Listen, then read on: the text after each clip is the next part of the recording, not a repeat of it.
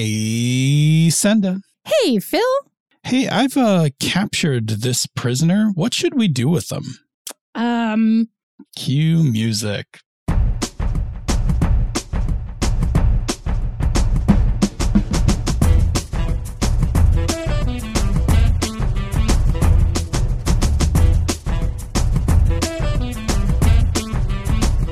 And welcome to another fine episode of Pandas Talking Games. I am your host, Phil. And I am your other host, Senda. And before we get to today's topic, we do have a little bit of housekeeping business to cover, which is what we promised you last week when we took our little Thanksgiving hiatus. We're back, but only for this week. So we are going to be taking a hiatus over the holidays this year. This episode is going to drop on December the 7th. We're recording it a little bit earlier than that, of course. So this episode is going to drop on December the 7th. We are not going to be recording any more episodes in December. The next episode that you will get, and we're taking New Year's off too, FYI. The next episode that you will get is going to drop on January the 11th. So we are taking a full 4 weeks off and actually just not produce anything during that time. It's time for us to recharge our creative batteries, take a little downtime. We both really get into the Christmas spirit, so we both like doing all the holiday thingies. So for that, we're giving ourselves a little time to actually do that. And then we'll be back in January when we will also cross the official 300th episode, even though we've done more than 300 episodes because of pandemic, but we will hit our official 300th episode shortly after we return in January. I don't know what that's going to entail, but 300 episodes in podcast land is not anything to sneeze at. It's a lot. It's a lot of episodes. A lot. It's actually twice as many episodes as I did for SassGeek. Yeah, SassGeek arguably was longer, though.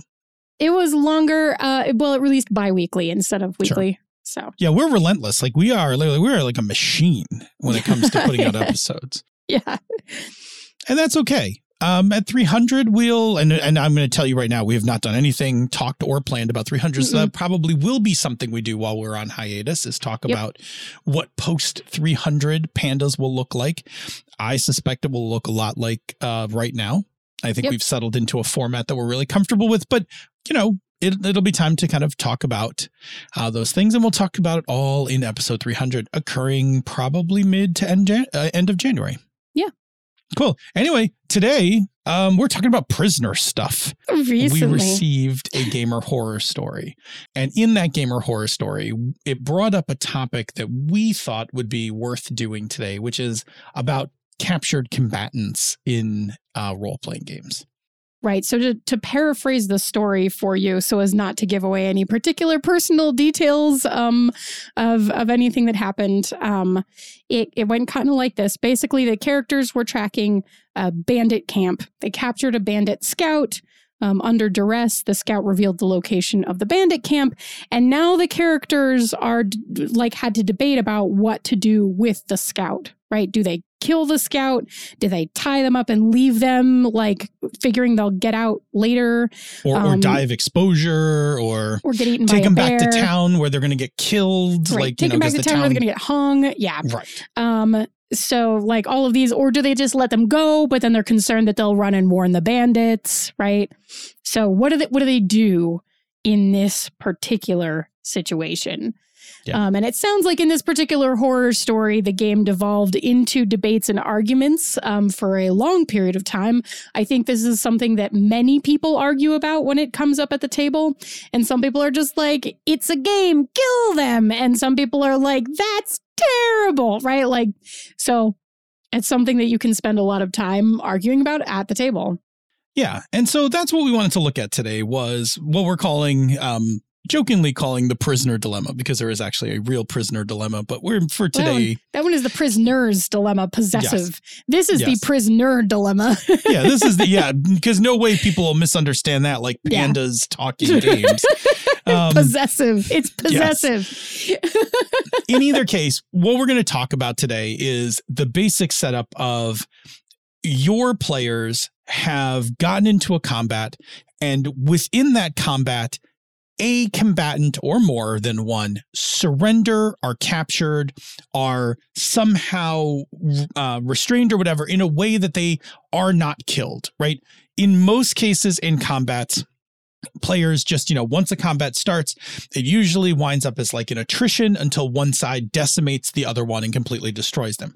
But on occasion, in terms of story, there are times where players do things like cast a sleep spell or grapple somebody, or sometimes the bad guys give up their hired help. They didn't sign up for, getting the, hell kicked out of them by a group of, right formal adventurers, and they're like, I give up. I don't want to, I don't want to get killed. And so now we have this former combatant. They clearly were hostile to the players at the point of when they were in combat. But they are now in a position where they can't strike back. The players have complete control over the fate of this person. And it starts to bring up questions about what to do with this character. And there's a couple of things that are at play. Yeah, I'm going to add one more point. They could also be going out specifically to catch someone because they need, for example, for intelligence purposes, story, right? absolutely. Like they needed to know where the bandit camp was. They might have intentionally caught this scout. Right. Absolutely. That's the other scenario. Sorry. We wind up in the same situation, though, where the player characters now have complete control of the situation and have the fate of this character in their hands. Yeah. So basically, and there are a number of things at play, right? Like there are a number of things that the players themselves are grappling with in terms of what to do with this NPC. So they might fear that the prisoner will foil or complicate their plans. Sure. So if we free, if we free the prisoner, now that we know where the bandit camp is, if we free him, he's just going to run back to the bandit camp and warn them we're going to lose our element of surprise. So we clearly can't let this person go. We should kill him. Yeah. Or they could be arguing about realism versus game story, which is the same as kind of like real physics versus game physics. Like how in depth are you going to go with that? Yeah, this is the meta level discussion, which is like, well, it's only realistic if, this guy's loyal to the bandits that he would go back and try to warn the bandits. So again, we're going to lose our element of surprise. So let's slit his throat. Yeah. Right. There's also a difference, and we don't always, sometimes we do, right? And sometimes we do for specific things. We'll get into this maybe a bit later when we bring up one of the options for dealing with this, but there is a difference between combat and violence, right? Violence certainly occurs during combat, but doesn't have to. And combat is, we kind of accept that as a premise of many role-playing games, certainly not all of them, but many of them we anticipate going in that there will be a potential element of combat, and we kind of know what that looks like, and like you're going to fight somebody, right? Our monsters are attacking. We must defend ourselves. Combat. Right. Combat. Yes. Ta-da. But violence is different, right? Violence is like where you damage something, where it's the position that we're talking about here, right? Being able to inflict violence on an unarmed combatant is different than locking swords with, an opponent. Yeah. And I think it comes down to what we were talking about before, where this is the moment that the player characters have complete control over the fate of this person. Mm-hmm. We're not talking about you're fighting someone who's trying to kill you and you're trying to kill them and they can defend themselves and you're defending yourself. We're talking about a situation in which they cannot defend themselves and you're just going to murder them. That's different. It's a different thing. Yeah. It's funny. There's a stark contrast to this in one of my favorite movies from the 80s. So our older listeners will appreciate this. Okay. I was just watching this the other night. In the movie Red Dawn, which has no shortage of combat, right? No shortage of our teenage rebellious heroes, the Wolverines, shooting up the Russian soldiers who have occupied their hometown. There's no shortage of that. But then there is a very stark scene where one of the teenagers was forced to betray the other ones into telling the Russians where they were located. And the teens all narrowly escape, but they figure out that one of them has betrayed them, and they have them tied up, and they're talking about what to do with them. And then one of the characters, without saying a word, just walks up and shoots them. Aye. And that's like straight on violence, right? And it is, and the reason I bring this up is that it feels different when you see it. When you see them in combat shooting and stuff like that, you're like, ooh, combat. But when you see Robert walk up and just shoot his, like, you know, his fellow freedom fighter who betrayed him, it's cold. Like, and the way it's shot and everything is very, like, it's harsh. And that's what we're talking about here. There is a difference between combat and violence. And that is in play when we talk about what to do with a prisoner. Mm-hmm. All right. Lastly, what's the last thing? Lastly, you may have characters in your party who are officially aligned to the game concept of good and game concepts which are not good, which I say, you know, in D&D world, it's very straightforward to talk about good, lawful, neutral, etc.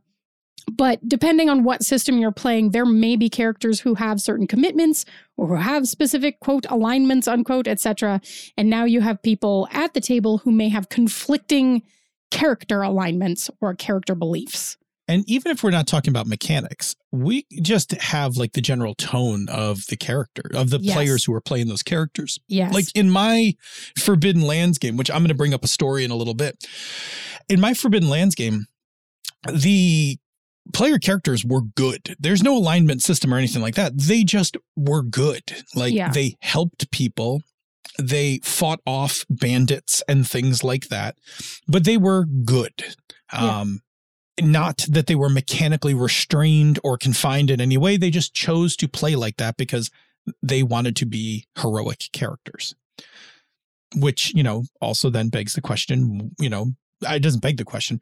When you are a good character, it implies that you have some moral and ethics, and violence is probably like the topic of violence is probably addressed by your moral and ethics. Yeah.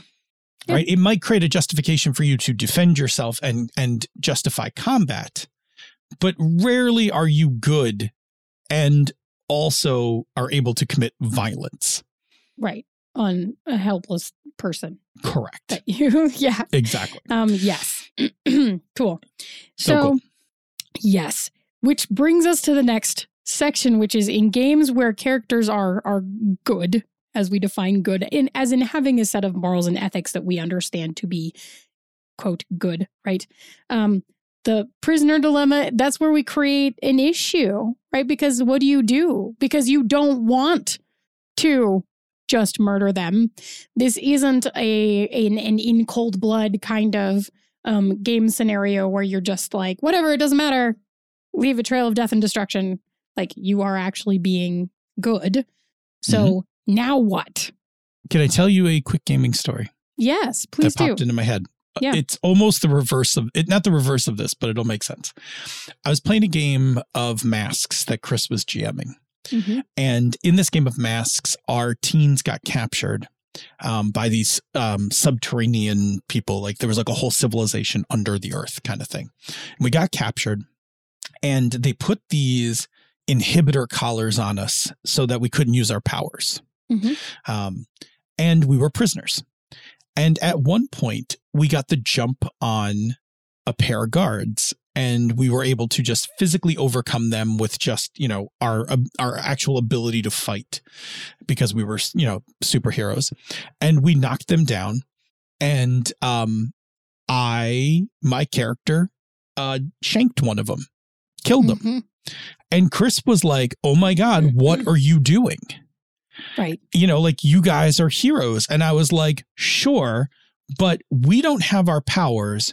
We are cut off from everybody, and we are just the four of us alone. Like, this guy can't persist. So I shanked him. And it had its own consequences later in the game.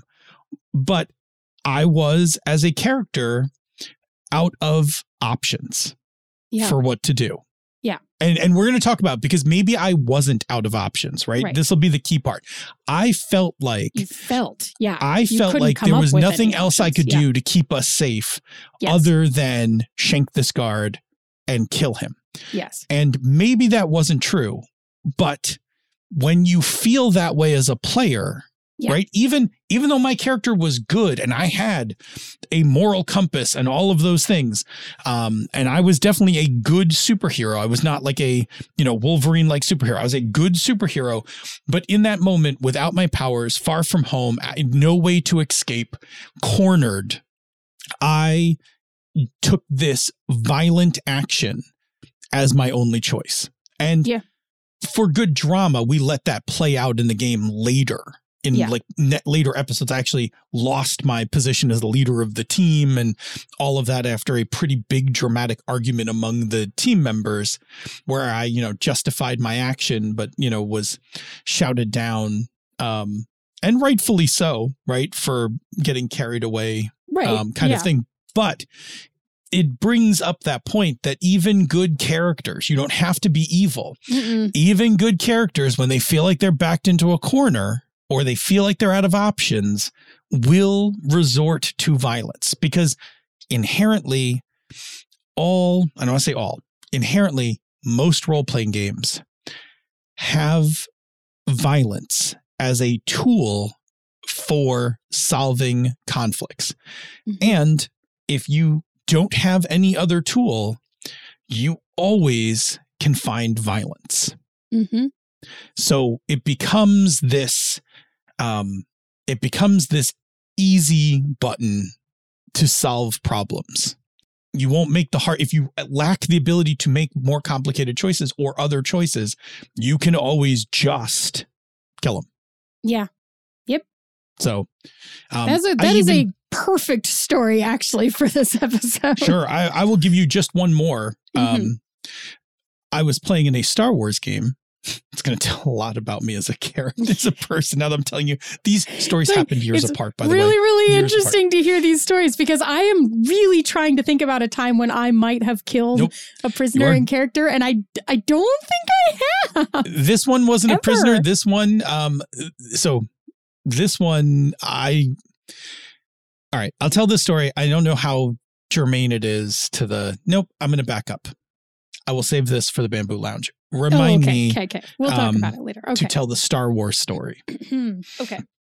I will tell the Star Wars story in the Bamboo Lounge, because as I'm thinking about it, it isn't really germane to this. It is just another moment where I chose violence over something else, and that was a personal choice. Anyway, the masks example I just gave is a great example of this situation. And I don't think we mentioned this, so I'll mention it really quickly. This topic about what to do with a prisoner is further complicated, or the problem is compounded, when the group isn't of one alignment, philosophy, etc. Right? So if a few members of the group would be like, sure, kill them, and some of them are like, no, you can't, like, that's against my religion, deity, blah, blah, blah, you now have instant conflict. And probably not fun conflict. No. Like, there are fun conflicts in a game. This is usually not one of them. No. And partially because this conflict tends to quickly spread to the player level, right? Because this has a lot to do with how we see ourselves as people and individuals, and what we might be willing to do. Because, like, if I'm not here for murdering innocent people, I'm unlikely to play a character that runs around doing that, like murdering helpless people. And so this conflict will quickly move to more personal feelings, even if you continue to have it, quote, in character. And it sounds like this horror, just to be clear, this horror story, it was exactly that. It sounds like it went on for like hours. Oy vey.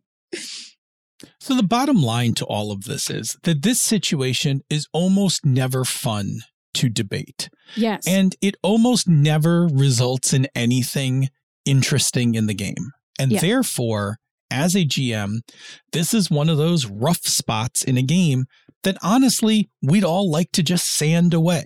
Yeah. So let's just not. Here at Pandas Talking Games, we're going to help you out. Let's talk about a couple of solutions. And I'm going to be honest with you. These are not like revolutionary solutions. Like when we tell you these solutions, you'll be like, yeah, good idea. Like they're not revolutionary solutions, but trust me when we tell you that there's like, deal with this sooner than later. Like nip this thing in the bud before it bogs down a game and gets into arguments and conversation that is non-productive and isn't going to result in any fun. So, well, how do we? And even worse, this is going to be the same answer we give to so many questions really at its high level, right? Which is communicate. I mean, yeah, hint, spoiler alert. Spoilers. This is going to be about communication, but these are some specific tips about how and when you could be bringing this conversation into your game in advance to try to catch it before it happens. You know, as usual, so, communicate. How do we deal with this? Cool. Well, so one of the ways is to address it in session 0. And obviously you can't address everything in the world in session 0, and we recommend addressing things in session 0 a lot. But if this has been a problem for you before, especially with this group before, like now is the time to catch it. You can have this conversation before the game even starts and just set new expectations, because that's what session 0 really is about, is setting expectations for the game, right? Mm-hmm. So this is when you can have the conversation, what do we do with prisoners in this game, right? And it might be that you just say, you know, okay, and you can have this conversation, but you can say things like, as a GM, if you free a prisoner, they are going to run away and they will not come back, right? Like it's almost like a house rule, right? It's like almost a house rule. Right. You release a prisoner, house rule, they're out of the story, or at least they're out of this entire story arc. Like if you run into them 300 miles away in a different pub and have a dramatic moment where they freak out that you're there or something like that's different, but they are not coming back to this story or this arc or whatever that looks like.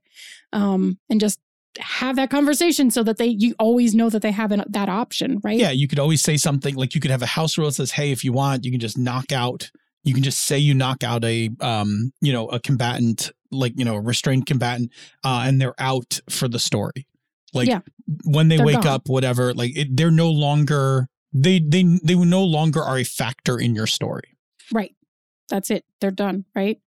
Or and other things, like you can also have the conversation, and you can have as many, specific bits and pieces of this as feels appropriate for you, your game, and your table. But you might also say, if you leave a prisoner restrained somewhere, like you leave them out in the forest, the bandit scout out in the forest, and you leave them tied up, as a GM, you can say they are not going to get eaten by a bear. They are not going to die of exposure, and they will get away in a couple of days. And then again, it's like running away. They're out of the story. They're not coming back. Right. Right. And the crux of all of this is the same thing. We are creating a house rule that presents a non-violent option. Yes.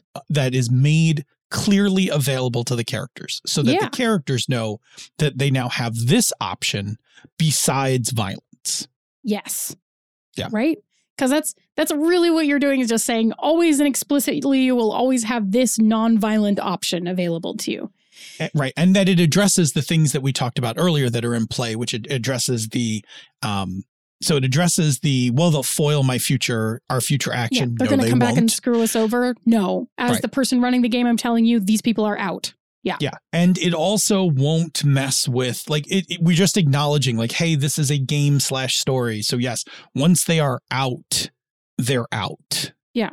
Yeah. They're going back home to the farm with their mom and their brother. They depixelate, whatever. They're not, they're gone. Right. They don't matter after this. Right. Yeah. This is not real life. Exactly.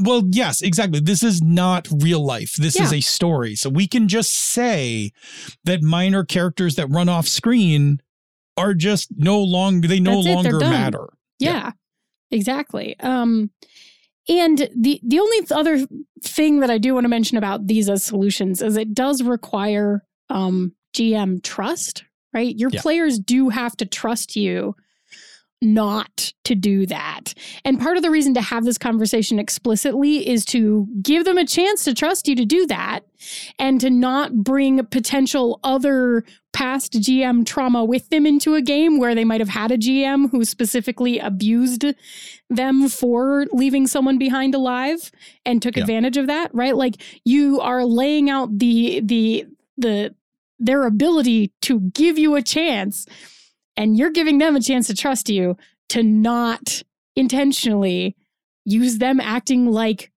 real humans who don't want to murder someone who's tied up. You're giving them a chance to say, look, in this game, that's not going to be a problem.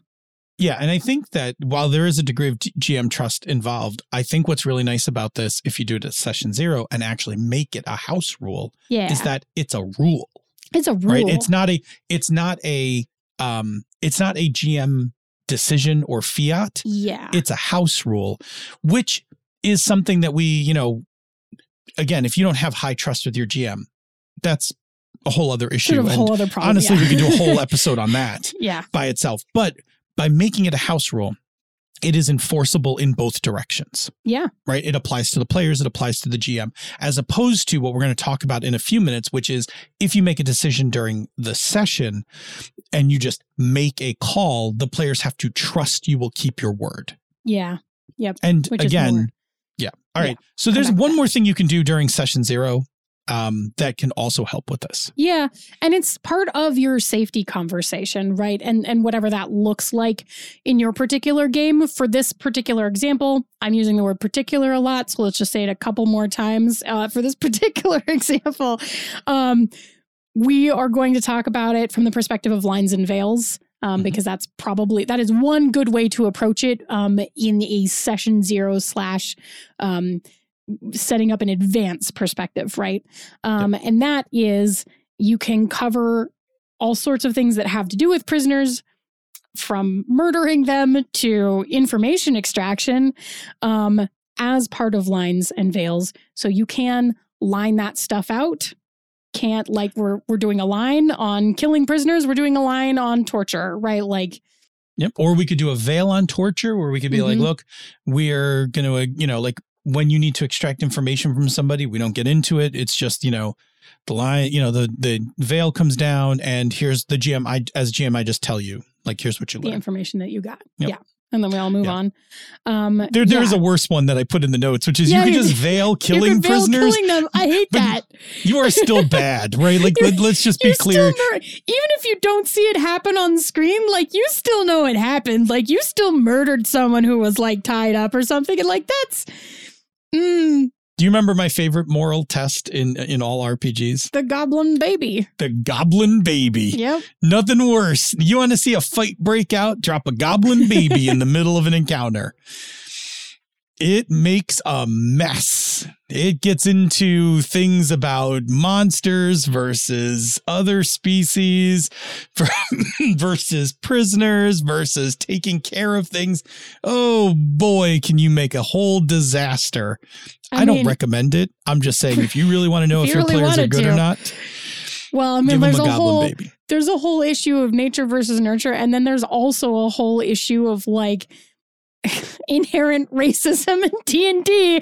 Like, there's so many problems. Once in a Dungeon World game, we found a goblin baby. Okay, at least and we took an entire side quest to find this monastery where these clerics raised like monsters, like quote monsters, babies, right? Like other species babies. And we brought them the goblin baby. Like, we stopped the quest we were on and we were like, because we were like, we looked at it, we were like, this is a baby. This is a baby. We need to take care of it. But also, like, we're not lone wolf cubbing this thing, like, putting a baby in a backpack and going on terrible adventures with it, because that is another form of bad parenting. I know, but it would have been great. So our GM at the time was like, well, of a monastery that like takes in war orphans and things like that would, accept the goblin baby. And we were like, we are leaving the dungeon and going to this monastery. To the monastery right now. Yep. We're not even finishing this. Yeah, it was just, it was a and those were the types of characters we were. We were into finding treasure and getting treasure out of ruins. We weren't in there to murder stuff. Like, yeah. So anyway, Lions Unbound, we talk about Lines and Veils. Yeah, Lines and Veils. Okay, cool. All right. Now, here's the thing. There is not a great chance that you will have done this in your session 0 for a game because it is not always a topic that comes up. Now, if you have had a traumatic experience in a game because of something like this, then yes, it probably is in your session 0 or should be in your session 0. But we acknowledge that, like, look, we give out a lot of advice here. You can't put everything that we say into a session 0. Your session 0 would be like a session 0 arc. Right. It would be very long. So you probably did not do the first one. We're encouraging you to do it if this is a problem in your games, but you probably didn't. So let's talk about the other half of this, right? Which is what happens when it happens in the middle of the session. Here you are, you're the GM.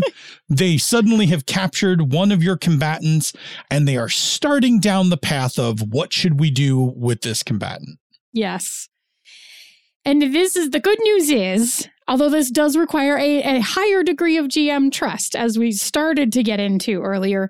But the good news is, if you see them start to struggle, this is the point at which you, a good GM, can offer them a nonviolent solution, right? Whatever that looks like.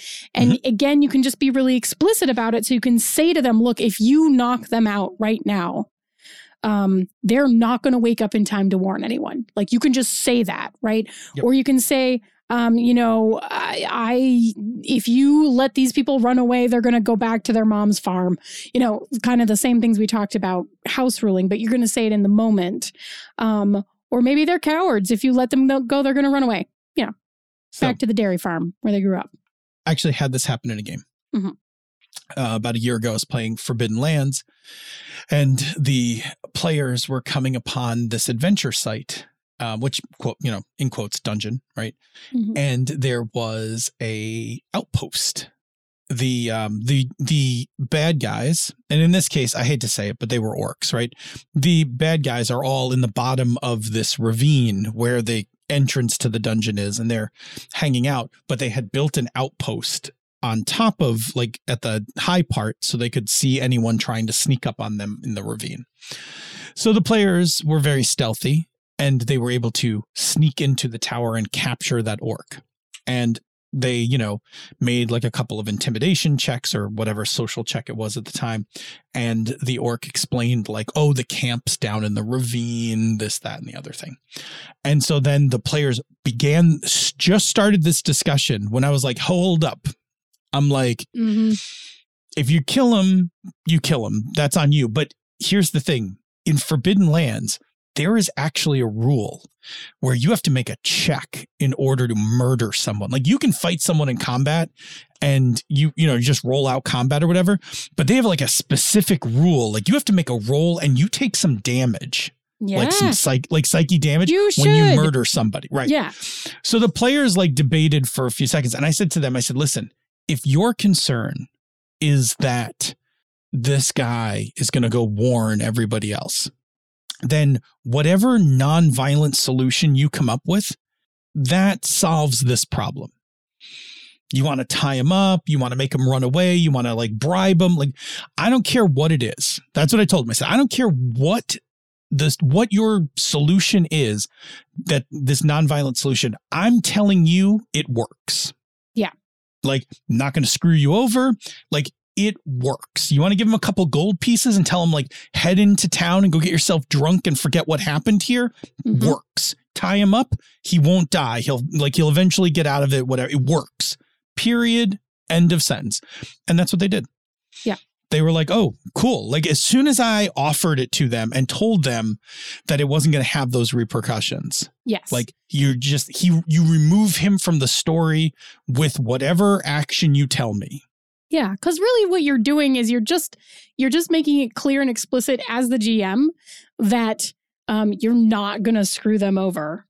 Mm-hmm. For making a reasonable decision, because the whole reason that this conversation comes up that we end up stuck in these arguments of, oh, we have to kill them, is because of this, like, GM stereotype where the GM is out to get you and is going to use everything at their, control. And that, of course, they're then going to use that prisoner that you didn't murder to screw you over, right? Because why else would we even be having that conversation?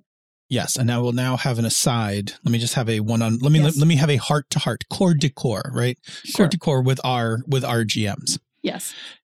If you have good players and you are purposely fucking with them to get them to do bad things, like you give them no choice but to murder this prisoner because if they don't, you're absolutely going to screw them over with it or whatever, and you are pushing them into those bad places for your amusement to psychologically see what happens when you do this, unless that is the conceit of your game, unless that was a session 0 discussion, like we are playing a high drama game about people and decisions.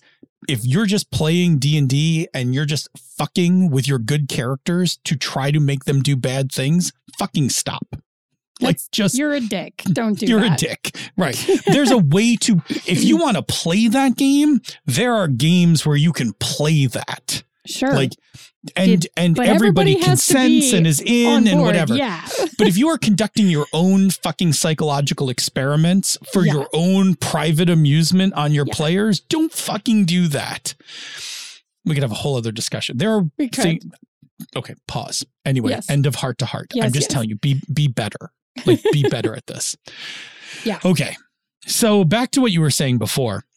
This solution's great, but it does require trust, right? It requires the players to believe that the GM will follow through on what they said. Now, I have a high degree of trust with my players, so this was very easy for my players. Once I produced it for them and gave them an off-ramp from slitting this, unarmed person's throat, they were like, awesome.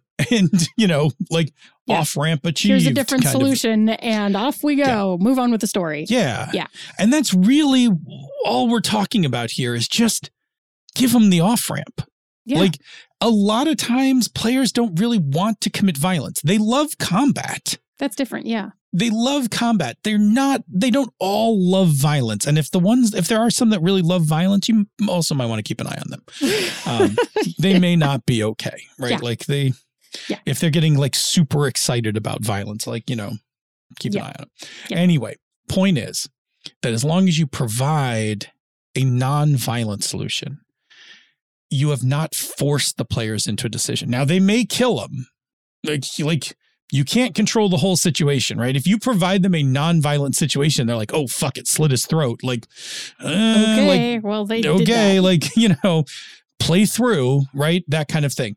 But if you never offer them the non-violent solution and they have to slit his throat because they feel like they have no other choice, that's not a choice. That's funneling them. Yeah. And that's different, right? So you want to give that choice. You don't force them to take it, but you present it. Yes. That's the crux of what we're talking about here. And I know as I've gotten older. So when I was a teenager, I can say very clearly, when I was a teenager, I was a heartless, cruel character. My characters, I would not have thought twice about, just killing non-combatants after I got what I wanted, whatever. As I have gotten older and a little more well-rounded and a lot more empathy and stuff in the world, I am less comfortable with those things. Right. I'm very comfortable. When my players in Forbidden Lands did not want to kill this guy, I was like, I will help you out.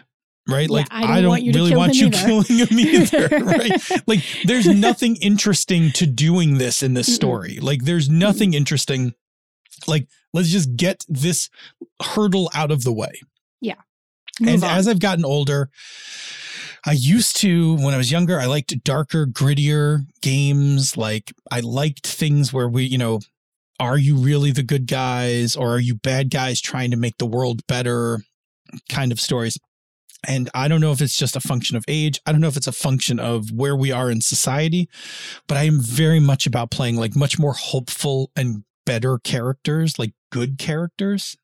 And so this situation becomes more prominent in games because my players are now more likely to let someone surrender. They are more likely to capture someone and then want to deal with them in a nonviolent manner. And so having this in my tool set, having, knowing when to jump in and offer a thing or knowing when to put it in my session 0, depending on the game, is a big help into keeping that tone of game. Because if we're playing a good game and suddenly somebody slices somebody's throat, like an unarmed prisoner's throat, the whole tone just the tone gets thrown off, and like it could start stuff between characters or players. Like it can really mess things up in a not fun way. And so if those things are important to you, having this as just a little tool in your toolbox goes a long way. We good? Yeah, I think we're good. Fantastic. All right, real quick, everyone, just a reminder, happy holidays.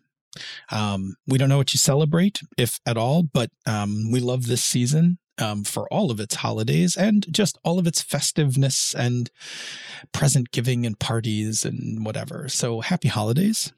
We'll catch up with you in 2023 when we're back in January. My gosh, 2023. Yes.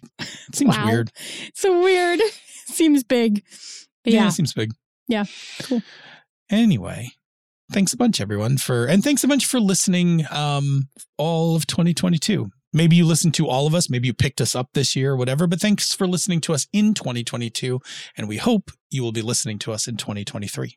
Yeah, it's really delightful to have you all here. So thank you. Thanks for listening. And I should save this, but do you know what you get a podcaster for Christmas? Or What's for that? whatever holiday they celebrate. We both happen to celebrate Christmas. What's that? You give them a review. You can give us a review for Christmas. Give us a review for Christmas. Listen, it will actually make our day. My day. Yeah. 100%. We'll make our day. Yep. All right. Yep. Cool. We'll remind you again in just a few minutes. Yeah. But in order for us to get to the end of the show and to get to the Bamboo Lounge, where I'll tell you my Star Wars story. Yep. We need to talk about another show on the Misdirected Mark Network, and that one is today. It is Misdirected Mark, the podcast. Also on hiatus. But there's going to be a lot of hiatuses going on this month. However, we're releasing bonus material all week. We've recorded a shit ton of stuff. We actually are releasing our like off the cuffs, we call them. We're releasing off the cuffs the entire time that we're on hiatus. Yeah. So you won't notice a difference in the feed other than the type of content is going to be bonus content instead of the normal show format. Correct. Yeah. But basically, Phil, Chris, Bob, and Jerry break down and get inside games, game mastering, playing games, and game design in an effort to entertain and inform you, and look forward to off-the-cuff episodes for all of this 1 month hiatus. Yes. And then when we come back in January, we will be heading into episode 500. Yeah. Which is like a much bigger deal, I think, than our episode 300 is going to be in terms of like what it does to the show. And I can tell you, if you have not been listening to Misdirected Mark, or if you are, after episode 500, and we'll talk about it, I think in episode 500, our format for the show is going to have a fairly big change that we're excited about. 500 seemed like a good time to shake up the show a bit. It'll still be game mastering, talk and stuff like that. But the format by which we do it is going to change, I think, in some really interesting ways. I hope so. Yeah. Well, we're all excited, I think, to check it out in January. How it goes. Yeah.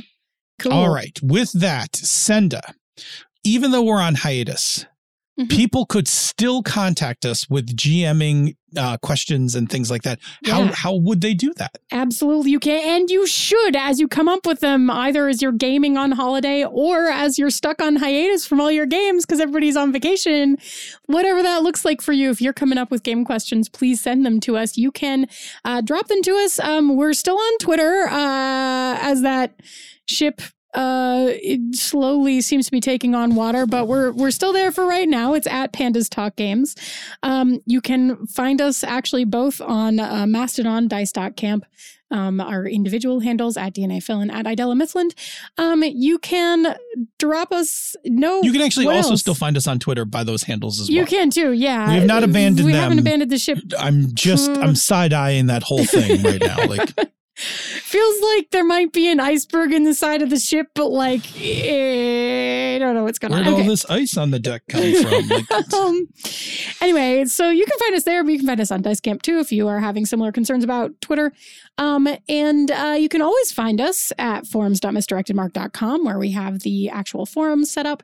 And you can always drop us an email, panda@misdirectedmark.com also, where you can write us as many words as you want with no character limit. And that's cool too. And if you're feeling really adventurous, you can go hunt us down on TikTok, where you can actually do a video question for us. And then we will use your audio if you send it to us. Mm-hmm. Indeed, indeed. And like we said just before, send us your ideas, questions, your gaming horror stories, whatever it is you send us. We have a knack for turning out shows. Like we will find a topic in almost anything. That email that came into us was basically a gaming horror story. And after reading it, I was like, oh, I want this topic. Like just pulled it right out of... I just read it and I was like, I am so sorry that you had to have this game experience. And the reason we didn't read it to all of you was because it wasn't clear whether we had permission to use names or if names had been changed or all. Like we didn't want to like out anybody or make anyone uncomfortable. I just really liked the topic. So that's why we paraphrased everything. But if you are going to send us your gaming horror story, like please change all the names on it and let us know when you send it, just if let us know can or can't use it. If we can read it. We could have turned around and asked, but we were really excited about this topic and we just did it. We just didn't want to, we didn't want to call anyone out, like that kind of thing. We're trying, respectful where we can. But anyway, your topics, the things that are giving you, like the things you're just like, oh, I hate when this comes up in my game. The things you don't like to do in a game, like, oh, I hate doing mysteries, whatever. Like whatever those things are, our job here is to help you have more fun at your games, because when you have more fun at your games, you will run more games, people will play more games, and you will play more types of games. And that just makes the hobby a better place. So that's what we want to do. We want to help you out. So send it to us, whatever it is. Like I said, we have a knack for being able to turn a show out of just about anything. Send it our way. Mm-hmm. If you like what we do here elsewhere on the Misdirected Mark Network, consider checking out our Patreon. Go to patreon.com/MMP. Patrons get access to the Bamboo Lounge, the Misdirected Mark After Show, and our Slack Room for Life. We still have our Friday lunch calls. Like if you ever want to just see if you ever want to see Phil eating lunch, that's a thing.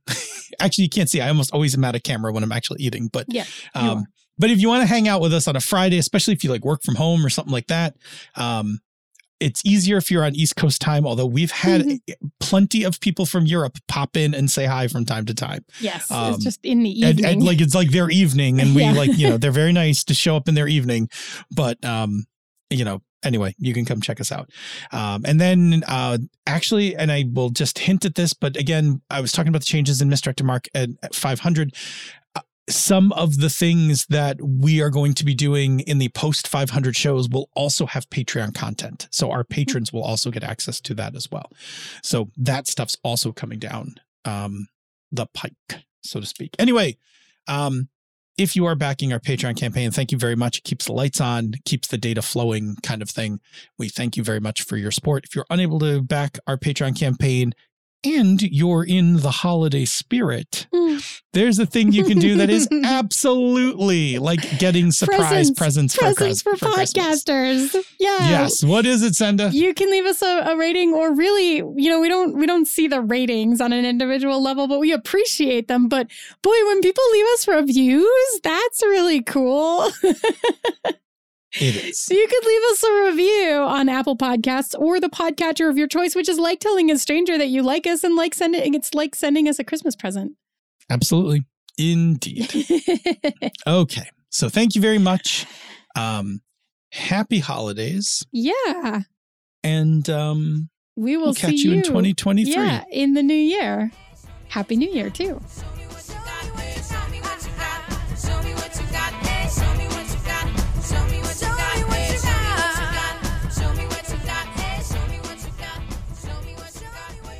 This show is a joint production of She's a Super Geek and Misdirected Mark Productions, the media arm of Encoded Designs. Show me what you got, hey, show me what you got. Show me what you got, hey, show me what you got. Show me what you got, hey, show me what you got. Show me what you got. Bloopy, why are you? Hello. Why would you do that? Do what? I'm unaware. Did I say something right before the buttons got clicked? Well, I'm sure not going to repeat it here. No, you're not. Bloop. Hi, Ryan. Hi, Ryan. Happy holidays. Yeah. We should have told Ryan about our holidays. holiday hiatus before he told everybody else. Bloop. We're taking a few weeks off. Gonna We're relax. going to take some a bit. week off. We're going to take some weeks off. So we're going to drop this episode and then we're going to take off until the first week of January. Yeah. Yipper. Take off 4 weeks, relax, 4 weeks. not have to produce any shows, Yeah. not have to just hang out, chill, bake Yeah. cookies. Yeah. I Bake all have the gingerbread cookies and candle dipping in my future because I want to dip candles and my child wants to make a gingerbread house. So the answer, of course, is we're just going to do both. There you go. My dryer is running downstairs and I can hear it, but I don't think my mic can hear it. So hopefully that's true. It's pretty distant and pretty low. There's a lot of activity going on in my hallway. So Can I ask you a weird thing? Is your mic stand touching something? Your desk, your arm, your... c'est possible. Let's try that. Is that Thank better? you. I think so. I think what was happening is every time I saw your hands touch your desk, I could hear a little bit of a weird rubbing sound, and I think it was the desk rubbing. Okay, my chair's a little squeaky too. Hopefully that's not No, it. it wasn't but, that. It wasn't that. It was. But a I think rubbing. the mic stand vertical part was like touching against the desk Yeah. part. So That's what it sounded like. Because every time you put your hand down on the table, your hand was silent, but I heard it. And I was, it's "What's my happening?" I hold my hands together because otherwise I start talking with my hands and then I know. like slap the mic. You slap So- the mic and you flail around and you get Italian and you do the doppel mic thing. The doppel. Yeah, it's true, right? So I'm sitting here with my fingers laced, right? Like Yep. and hands like down on my desk so that I can't start flailing around.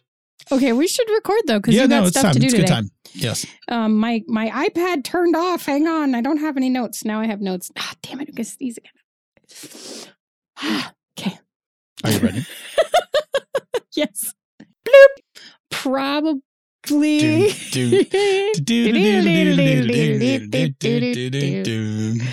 Yeah, you're gonna Save you from struggling. Yeah, I'm like, just cut me off of that. I was like, I don't know. Oh no. Oh, What will we ever do with the noes. prisoner?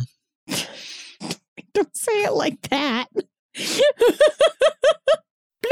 How about this? Oh no. Whatever will we do with the prisoner? What are you doing to me today? And welcome to another fine episode of Pandas Talking Games. I am your host, who often likes to capture things, Phil. What? Oh, maybe we need to do another one. You don't want to do the other half of that? I don't know. No, I'm nope. not. No. What? And welcome to another fine supposed to episode. do all of this stuff before the show starts. Killing Just me. You're so killing we're me clear. here, Smalls. I'm killing you. Okay, I'm killing you. I know you were doing it. I lost it. Okay, I'm shutting up now. Bloop. 4 weeks. Ooh, I totally just elbowed my desk, which you might have been able to hear. Bloop. Show me what you got. Show me what you got. Show me what you got. Show me what you got. We didn't do a show me question. I know. Okay. We It did feels the weird. holiday wrap up. It feels I know. weird. It just feels weird.